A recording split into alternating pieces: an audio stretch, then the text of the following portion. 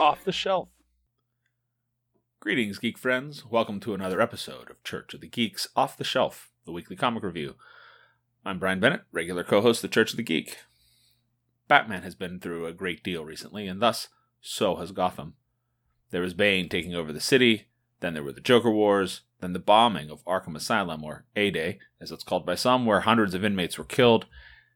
As if that hadn't been bad enough, Bruce's marriage to Selina is, well, at best, put on hold, because she had been part of the movement to strip Bruce of his fortune and corporation, bringing him to live in a far more modest home than Wayne Manor.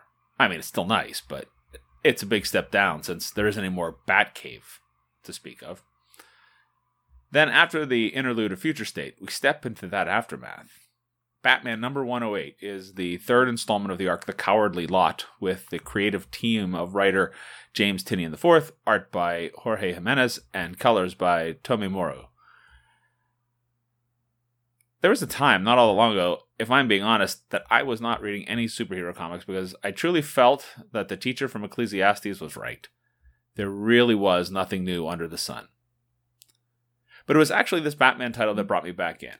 Way back in those mid-50s issues where Bruce Wayne says he doesn't believe in God, I sort of felt obligated to read those. And then Tom King kept me there. He was writing some interesting things. Even if his run got cut short and the story suffered, I almost dropped it. But when Tynion started, I kept at it. I mean, I do claim Batman as my favorite superhero. I should at least read one Batman title, right? Nonetheless, since Future State ended, this particular story arc has been incredibly ambitious.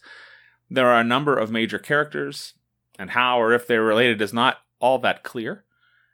We do see Batman, Oracle, the newcomer Ghostmaker, and even Harley Quinn working to seek out the bad guys. On the villainous roster are a number of individuals or groups. There's Simon Saint, the tech scion, head of Saint Industries. His desire is to bring about a crime-fighting force called the Magistrate. And if you read Future State Batman titles, you'll know that this force will mean trouble for those wearing masks. Then there's also the Unsanity Collective, led by Master Wise, who we have yet to see. It's finally in issue number 108 where we begin to understand that they are looking for a way to make society better for everyone. Miracle Molly is the mouthpiece in this issue as she talks with an undercover Batman. Finally then is Dr. Jonathan Crane, Scarecrow. His involvement is not really a surprise given his prominence on each cover of the arc thus far. But we know what he brings. Fear. Fear is prominent in every aspect of this story. Fear of villains and vigilantes, fear of the masses by the rich, fear of the rich by the masses, fear of who has control, fear being wielded by the media as a means to drive a particular agenda. All of these characters and groups start out in issue 106 as seemingly separate. Little by little, we begin to see how they come together. All of them seem to be circling around something, and it seems to be Batman.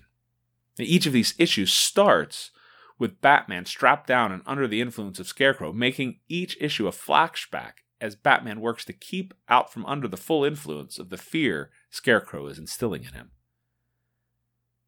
This issue is noteworthy then because of how we see this story starting to come together. It is as yet unclear how everything will come together. Thus far, then, it is well told. I hope Tynion et al. Might take their time and let everything come together just right so that the payoff is rich. The fear that Scarecrow is cultivating has ratcheted up the tension in Gotham. And unlike the constant action in earlier arcs, everything here is deliberate. Batman is being slow and methodical. He's being a detective.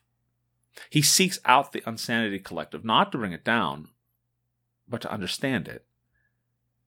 In issue number 108, he doesn't throw a punch. The action comes in the last 8 pages with the continuing story of Ghostmaker hunting down Madame Midas, and there's lots of action there. But again, Batman is without Wayne Enterprises and the fortune that gives him such fantastic equipment. However, he does more meaningful work here. He's something more like I want from him, not tearing through Gotham, wreaking havoc. He does not want to trigger a wave of fear that might destroy Gotham. This arc speaks plenty for us today. We have media who want to instill fear because fear sells. And the rich stoke the fears of scarcity. Government want us to fear so they can sell security. Most of the population just gets swept up right along with it. For the past year in pandemic, we've dealt with responding to a pandemic, and there are plenty who believe that caution is fear. They would prefer the punching, smashing Batman rather than the one who slows down to understand. We've spent so much time trying to be careful and not let the world come apart. In the opening page of this issue, Batman is being beset by the Scarecrow's tricks. Batman reminds himself. He says, "Ground yourself in what you know is real. Let go of the fear." Batman realizes that he can defeat the fear by keeping connected to what is real. And that groundedness is rooted in memory. Batman keeps recalling what has happened before. He does not want to live in a reality shaped by fear. We cannot live in a reality that has us fear the other, that has us fear a lack of jobs and livelihood. More often than not, those fears do not have us act in our best interest. Most of all, living in unfounded fear is not where God calls us. And this is not to say, have faith in God and you will never fear again.